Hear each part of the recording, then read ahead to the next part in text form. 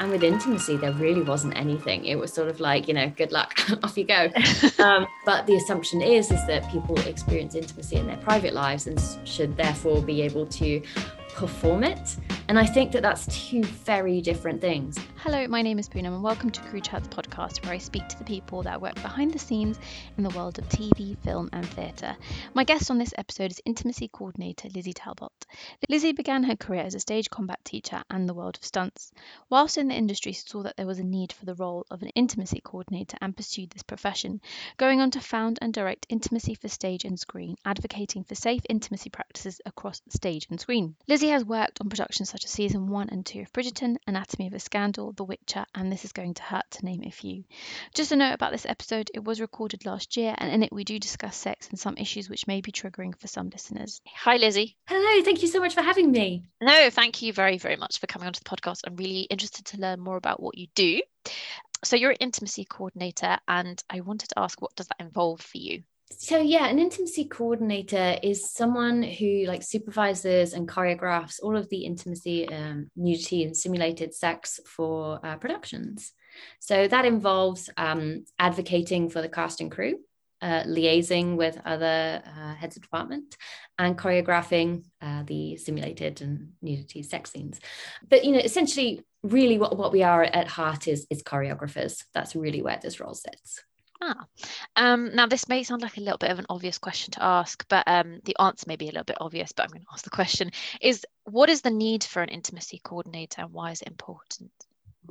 Yes. So in the same way that you've got a stunt coordinator to oversee and choreograph all of the storytelling and violent scenes, it's the same way that we choreograph and storytell all of the intimate scenes. It helps to have someone who is an expert who does this all day, every day, manage the beginning, middle and end of every intimate scene.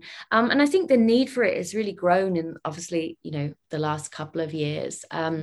We've been doing this for a while, but, for the last, I think in 2015, 2016, so no one was really interested. And one of the sort of frustrating things is that while we sort of see our industry sort of come to a reckoning or some self-reflection, especially in the last couple of weeks, as we hear stories of allegations surrounding misconduct, sexual harassment, bullying, it always it really frustrates me because I look at the dates of when that stuff was happening, and it's the same time that we are sending out emails to people saying, hey, look, we're here, we're willing to help. And so that aspect of it has been quite frustrating. But the really good thing about it now is that we're seeing lots more people take notice and ask us to come in and supervise and help with these scenes. And again, it makes for a better production, knowing that the actors have been taken care of, knowing that the director's creative vision is being carried out, consensually with all the actors involved. So yeah, I think it's a positive thing for the industry to have us around. Yeah, definitely. Just addressing, say if they're on a production, there wasn't an intimacy coordinator there. Do you know what the protocols would have been for a scene where there's some nudity or an intimate scene? Or is it, you may not necessarily know, that's a bit of an unfair question to ask, but... No, I mean, so typically what would happen is the director would sort of work it out with the actors, or leave the actors to work it out by themselves. And the problem is that you're sort of relying on the good graces of your co-actor at that point, and not everyone has the knowledge or the understanding around consent and boundaries, or even the creation of intimate choreography. Yeah. These are actors, they don't necessarily do this type of acting choreography every day. And there's been innovations that have happened in the last 5-6 years that they might not be aware of. So typically before we were around, that was happening. And something else that needs to be mentioned is that, people from costume and hair and makeup were stepping up and stepping out for actors long before we came on the scene. They were the ones who, sat with the actors in chairs for sort of 3 hours every day while they got into, hair and makeup. And, because of that, there's often a bond. They're going to feel protective of those actors. And so when they see them being taken advantage of, they're going to step up. But, one of the problems is that that's not really what they were paid to do. And they were often putting, careers on the line to do that. And so it's really good now that there is a recognized and standardized and, I guess, authorized person to be there. Yeah, it's crazy when you describe that, because I think people actors being left to their own devices just bemuses me when I think about what they're doing. And I'm thinking, it seems so obvious to have someone like you on a set. It's crazy. It's interesting. Yeah, because you sort of like wouldn't dream of doing a fight scene without a stunt coordinator. Like the risks involved with that are like astronomical. So the idea that you would sort of do the same thing without a intimacy coordinator is sort of a bit mind-boggling now when you look back. So yeah, I agree. I think before I ask any more questions, I think one that would be interesting to ask is, how did you get into what you do? Sure. So I actually came from like the fight world. I was a stage combat teacher for a while, and I'd done a tiny bit of stunt stuff. And what was just shocking to me was the disparity between the two disciplines. You know, for the fight world, you have so many like safety protocols and safety techniques that you use when you're creating fights. And with intimacy, there really wasn't anything. It was sort of like, you know, good luck, off you go. And I think part of it is because, you know, like people assume that, yes, you know, we don't all run around with swords nowadays. So someone has to come in and help us with that. Not everyone throws themselves through windows. But the assumption is that people experience intimacy in their private lives and should therefore be able to perform it. And I think that that's two very different things. It's one thing to, you know, experience any sort of intimacy in private life, but completely different to perform it and simulate it for an audience. So seeing that, when did you kind of feel like you wanted to start this as a profession, or kind of when did you get your break into that world? It's funny because when I started, it wasn't really a profession. You couldn't be an intimacy coordinator because the job didn't exist. And so it was really bizarre, actually. It was sort of like it, and it was something that we did is really sort of like carve our way into the industry. And it was through like emails and chats with unions and like speaking to producers. And I mean, the big breakthrough really came with HBO when they took on Alicia Rodas for The Deuce. Yeah, so that was really sort of like the big breakthrough. And so what was really good about that is that it then sort of like became the domino that started the chain. And, you know, once HBO got some people on board, Netflix decided to get someone on board, Amazon got people on board. Do you know what I mean? Like the chain fell, and that was really sort of like the gateway for us. But I really don't believe it would have happened as quickly without the Me Too movement. I think that was certainly a catalyst for change. Yeah, I think something very positive that has come out of it is people being more aware, even not necessarily on set, but also on a production generally. The ability to then have a conversation about it as well opens up a lot more space. Absolutely. When you're on a job, do you still get people kind of a pushback, kind of, why do you need to be there? Oh yeah, all the time. Do you? Yeah, and it's interesting because it comes from different quarters. It's never sort of consistent. And it's come from everywhere. And you know, it's a new role, it's turning up on set, it's disrupting the norm. You know, the industry, you know, in inverted commas, survived for years without us. And so, you know, you've got this person turning up on set, what do they have to offer? And, you know, one of the things I always think is that, like, well, the industry survived, but it didn't really thrive. And so many people experienced like trauma because there wasn't any safeguarding. And I think that there has been sort of like a greater acceptance, particularly this year, to be honest, actually, that I've certainly seen more people be open to it this year. But I've had pushbacks from directors, from producers, from like costume, from hair and makeup, from stunts, from sort of like every area. But it's normally resolved. And I think people have seen that, you know, like there is a positive from it. Actors have been like overwhelmingly receptive to it. So I think, you know, people all want the actors to be looked after and cared for. And, you know, when they see that happening, I think that there is a degree of like, oh, you know what, this is probably okay. Yeah. Yeah, I find that very bemusing that you do get pushback. I would have expected you to kind of be like, no, everyone's really on board. But... No, I mean, and you know what, the thing is though, if you're a director and you've been doing this stuff for 30 years and no one's ever complained to you about it through like a variety of reasons, maybe you've handled everything perfectly. Maybe the actor's been too nervous to say that you haven't. Maybe the actor hasn't been aware of trauma until a couple of months later and it's not worth getting in contact with the director about it, you know. But if you're a director in that position that's never heard anything negative about your practice, the idea that someone could come in, and I think they feel that we're there to supervise, But in the same way that like a stunt coordinator isn't there to supervise, like that's not our job either. Our job is to make sure that like the storytelling of the director's vision is happening in a really safe and consensual way. And it just means that there's more input now than there ever was, but it's certainly not like a supervisory role. And I know that there have been some like ICs who've sort of walked on set being like, don't worry, everything's fine, I'm here now. But you know, like they're few and far between, and you know, I think everyone's sort of pulling together in the same direction. It's just people have had different ways about, you know, getting there. Yeah, I think it's really good if it's something that becomes normalized and you just become another part of the crew, which everyone accepts to be there, which is really good. Now, you referred to sort of coordinating intimacy as kind of choreography. Mm-hmm. How do you begin when you start on a production? So typically we're hired quite early on in pre-production.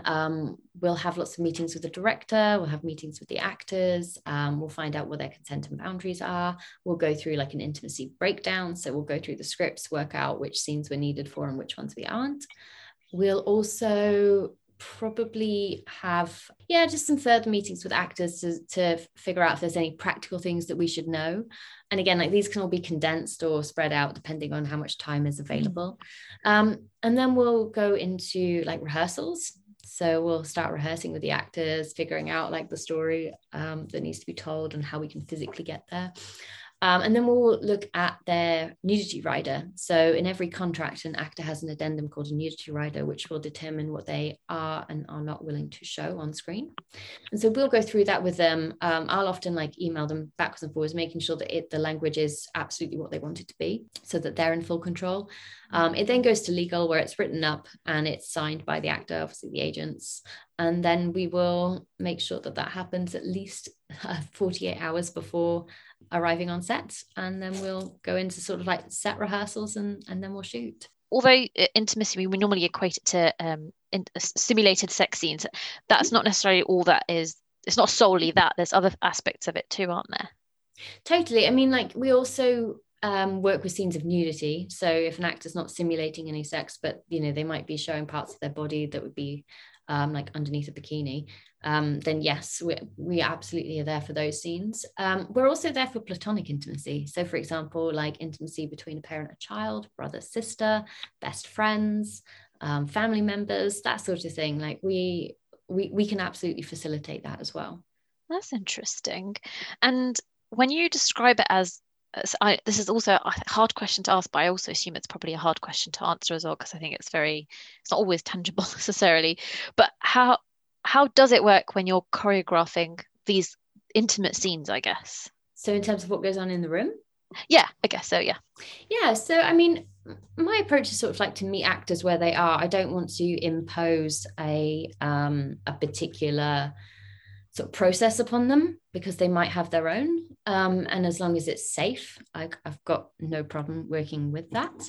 And I think really we're sort of like breaking down like what's at the heart of this scene. Is it about control? Is it about power dynamics? Like, is it about a breach in trust? Like what's really at the heart of this scene? And again, like breaking it down and then going through like some physical options. Like how can we tell the story, which one makes the most sense, which ones are the actors most comfortable with, and working through it like that. And we have like various different like techniques so that we can mask and sort of do our smoke and mirrors thing so that people aren't actually having sex on camera. I won't ask you to reveal those, that'll be too many trade secrets. But often you hear about when actors do subsequent to something coming out that they've been in and they've been in these kinds of scenes, they kind of say, well, we had like a right laugh about it. Do you find that usually laughter is one of the things that is the first thing to sort of come out of a situation like this, or is it because there is awkward? I imagine it's very awkward. Oh, totally. Well, the thing is that like I always like to have quite a lot of fun in my rehearsals, and so like typically within a couple of minutes like everyone's laughing, and I think that's really nice. It sort of helps break the tension because instead of like people being, you know, having trepidation about us coming in and being like, oh, you know, the fun police are in, oh, you know, can't say anything. I think it sort of like helps break the tension when they see that, you know, like sex is just funny anyway. So, you know, like it is going to feel a bit silly, like some of the stuff we do, but as long as you can find like the humor in it, and like everyone does at some point, you know, you can create a really nice and lovely like team building atmosphere in there, in the rehearsal room, and that's sort of what I strive for, really. Yeah, no, it's always really funny hearing this. And actually, I'm going to ask. I know you were the intimacy coordinator on the first season at Bridgerton, and I think the sex scenes in that first season are what everyone basically wanted to talk about. There were quite a few. How was it working on a production like that? And then it was a lot of fun. You know, we've got a lot of actors who you know, really enjoyed working together and had a lot of fun together. You know, there's some actors that had so much fun together that we didn't really get much done sometimes, because, you know, we were laughing a lot. But yeah, you know, like everyone at the end of the day is like super professional, and it was just like a real pleasure to work with everyone. Did you, when you were sort of working on it, and then did you sort of think this is going to be the thing that everyone's talking? I mean, I guess it's hard to say, but what was the feeling when afterwards? Because obviously it was choreographed by you and your team, and it was a massive point of conversation. So after it came out, were you like really, I don't know, was it like a weird feeling to think that that's the thing that I was working on, that's the one thing that the steamy scenes, everyone's sort of chatting about?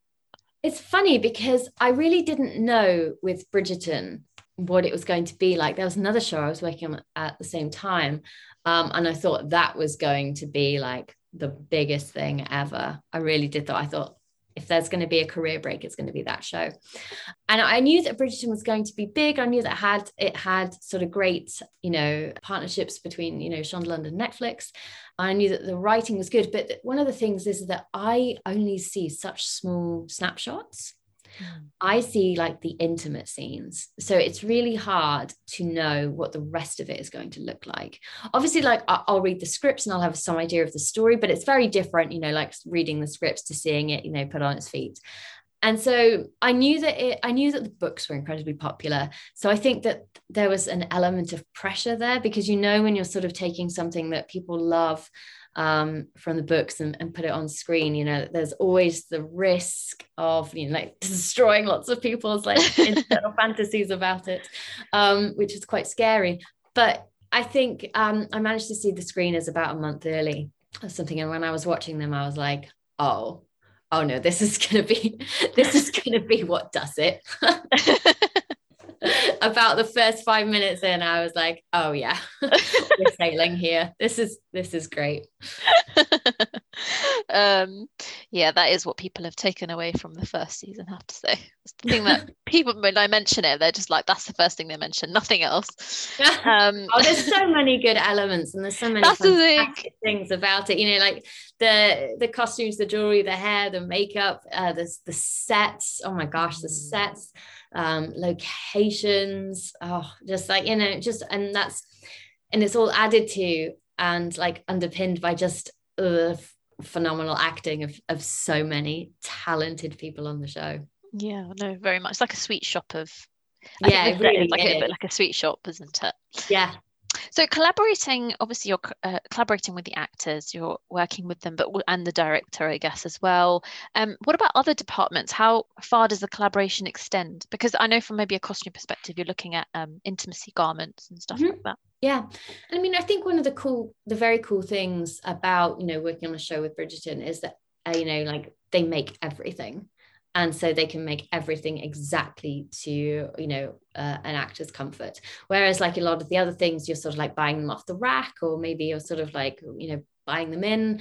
It is incredible on Bridgerton that they can do so much in-house. And that was just something that I was continually astonished by, the just the grace and the interest of the costume department in the comfort of the actors, insofar as that they were willing to make all of the modesty garments themselves, which was very cool.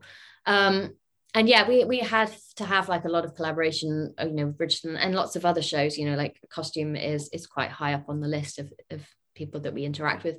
And depending on the show, like for example, some of the shows I'm on, like I have to work quite closely with the stunt coordinators, you know, like it's particularly if it's something that's based more in action, or, you know, like we want to do scenes of simulated sex that might be up against things or hard surfaces or underwater or whatever it is, you know, like we'll have to collaborate pretty hard with the stunt coordinators team on it. So that's something. And then occasionally, you know, we have to really talk to hair and makeup, particularly if we're dealing with like wigs in simulated sex, because you know, we need those to stay on.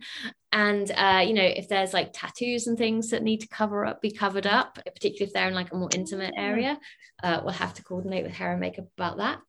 And obviously, you know, we have a very strong relationship with the AD team because they're with us, you know, on every scene that we do. And so having a good relationship with like the first, the second, and the crowd second, and, you know, thirds, and you know, the amazing runners that we get to work with, that's all super important as well. Yeah. What's been the most interesting / difficult scene you've had to choreograph or work on generally? Scenes that involve being underwater are quite tricky, I will say that. Yeah, because you're sort of like having to like maneuver around a lot of moving parts at that point, and then you've got the added complication of the fact that everything is now underwater, and things need to be waterproof, and things need to adhere properly, and depending what the temperature of the water is, that will affect things, and the fact that, you know, getting out between takes is pretty difficult, and so the water has to then continue to heat up and all that kind of stuff. So you, just in terms of more practically with a kind of on-set situation, I mean, I know that naturally you have a closed set with these kinds of things, but people listening may not know how that actually functions. But could you explain a little bit about practically when you're filming a scene like this, what happens? Yeah, so, you know, typically the first AD is going to announce that it's a closed set. It will have already been on the call sheet sort of like the night before, so people are aware. And then on any sort of like upcoming diaries, like it would have been made clear. And so typically what happens is everyone who is not absolutely crucial to the scene being shot will head off. We will make sure that exits are, you know, safely closed off. We'll make sure that excess monitors are being covered or will be turned off, so that they're sort of limited. Things like Q take will be limited as well, to people who need it. What's a Q take? Yeah, so basically it's a sort of like a Wi-Fi, almost like a streaming service that goes out to like people's iPads and potentially phones, and they can watch like what you would see on the monitors on their iPads. And the good thing about it is that you can do a lot of like screen grabs for continuity purposes. So for example, in costume, hair and makeup, it's quite easy for them to get continuity photos that way. It's like a version of SynConcept. Sorry. Yep. Sorry, carry on. No, it's fine. And so like we'll make sure that that's limited or turned off, and that, you know, only people that really need to be in the scene there, as you know, and make sure that we've got like robes standing by from costume to make sure that we can keep the actors covered in between takes. Yeah, that's very interesting, because I think it's always, I mean, when you watch things, you always think, how did they do that? And I think the first thing most people think is, I would not be able to kind of perform in that space with like 100 people gawking at me or whatever. Yeah, no, that doesn't happen. I mean, it's interesting now, especially with COVID, because, you know, what's really happened is every set has almost become a minimal people around kind of situation, you know, like we're paring down as much as we can to sort of, you know, prevent, you know, people being around that don't need to be, just because of like numbers. So yeah, it's true. It's all very need to be bases, isn't it? Now, when it comes to, say, obviously simulated sex, you obviously, I know you mentioned you brief the actors on whatever kind of scene it is, rather. And when it comes to maybe more sensitive issues faced, for example, of domestic violence or rape, is there a sort of different kind of conversation or process you go through? I mean, if it involves any type of violence, we're going to make sure that there's a stunt coordinator present, because I think that's really important in, again, managing the physicality of that. And again, we'll have a different process, you know, it might be triggering for some people, so how can we support them in that? I'm just making sure that we're not crossing any boundaries. Like if there is a situation, like I don't need to know full details about it, you know, as long as an actor says, hey, I've got potential to be triggered here, so I'm going to be careful with that. And yeah, I think we're just a little bit more heightened to the fact that, but to be honest, like anything can be triggering. It really can. Sometimes there's no rhyme or reason for it, and some people often don't know they've been triggered until they're sort of like, a couple of seconds into it, or even a couple of minutes. And so it's our responsibility to sort of like, keep an eye out for that. Prevention is better than any cure at this point. So making sure we're not getting to the point that people are triggered. So we'll do a lot more work in pre-production. It's really important. It just, the more I speak to you, the more I like think about the fact that your role is just incredibly important on set, and it should be the norm. We're working on it. Yeah, I think it's amazing. Mandatory on set. Yeah, it's great.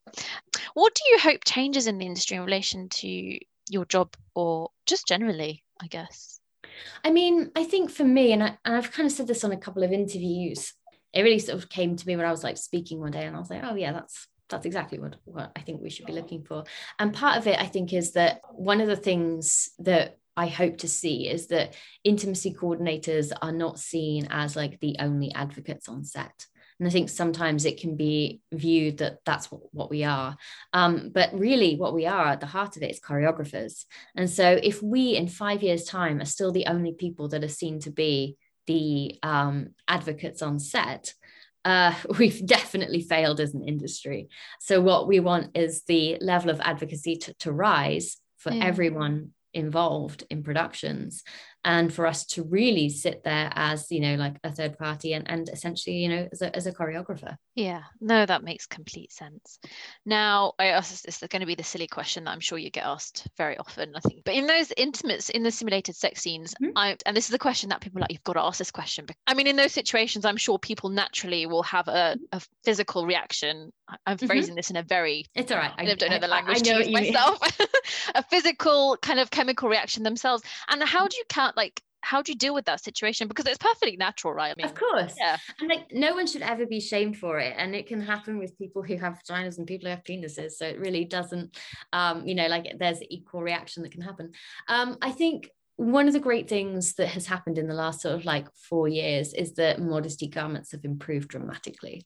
And the cool thing about modesty garments improving dramatically is that essentially no one should know, because there is enough padding down there that regardless of whether there is an erection or not, the other person won't have a clue. And I think that's the really important thing, because then we're not like sending someone out of a room or, waiting for it to go away. Because I mean, it's pointless. Like there's no, that's not conducive to anything, and it just brings feelings of shame. So I think having like really solid and really sturdy and really effective modesty garments means that, everyone's comfortable, because it's not a thing that we have to think about. Yeah, no, that makes that you answered the question very professionally in relation to the way I asked it, which was in the most silliest way of answering it. Actually, is there a difference between kind of the work that you do on a period drama versus one that you do on more contemporary, maybe / even fantasy, depending on how sex was viewed in the period that you're working? Yeah, so fantasy and period are quite different, and I really enjoy doing them, to be honest. And I think something about them is that the costumes are so interesting. Like the costumes are stunning, and I really, really love working with like period and fantasy costumes. I think they're very cool. And also it's a little easier to provide actors with more coverage, whereas in modern, like modern underwear and modern sort of like undergarments are really small and they don't tend to hide anything. So it can feel a little bit more exposed, whereas working with like period, you can get like quite clever about the tricks that you use to hide things. So I certainly enjoy. I just find it just a more interesting time period to like consider and to work with. That's really interesting. And actually, I don't know if this comes under necessarily your remit, but do you have to research how, say for example in that situation, how sex was viewed in that, say if it is a period drama, how sex would have been viewed and how they would have kind of gone about it, I guess? Yeah, we have to do a lot of research around it, just because you don't want to be walking into a room and like choreograph something that's completely inaccurate for the period. You also have to know how all of the like undergarments come off, and if they're not going to come off that way, so how can you cheat it so it looks like they are, all that kind of stuff. Yeah, and I mean, I never want to, if a director turns around to me and says, oh, you know, how should we do this, I don't want to be fumbling because I don't understand the time period or the context. So for me, it's really important to do like a research project beforehand to make sure that I'm like fully aware of what I'm walking into. I could ask you questions all day long. Literally, it could go on and on about these kind of like really nuanced things. But that brings me on to my final question, which is, what are your 3 favorite to watch recommendations? Okay, so this is probably cheating because 2 of them aren't even out yet, but I'm really excited about them. One is that there's been news yesterday of like a spin-off series for Queen Charlotte on Bridgerton, and I am so excited about that. I think that's going to be great. The second is that Sanditon has returned, and it was like supposed to be absolutely cancelled, never heard from again. But yeah, so it's really exciting to hear that that's been commissioned. And I guess the third one that I really sort of like enjoy watching is actually the Tudors. So like, yeah, period dramas are kind of my I was gonna say there's a link. Exactly. And so like, I just really I think it's a really, especially like the early seasons, I think that they're just really well done and very interesting to watch. They are. I agree with you there. But thank you for your recommendations, and thank you for coming on the podcast. It's been really interesting to learn about what you do, and I think it's fascinating and a really valuable work as well. So thank you so much for having me. It's very cool to talk to you. Thank you.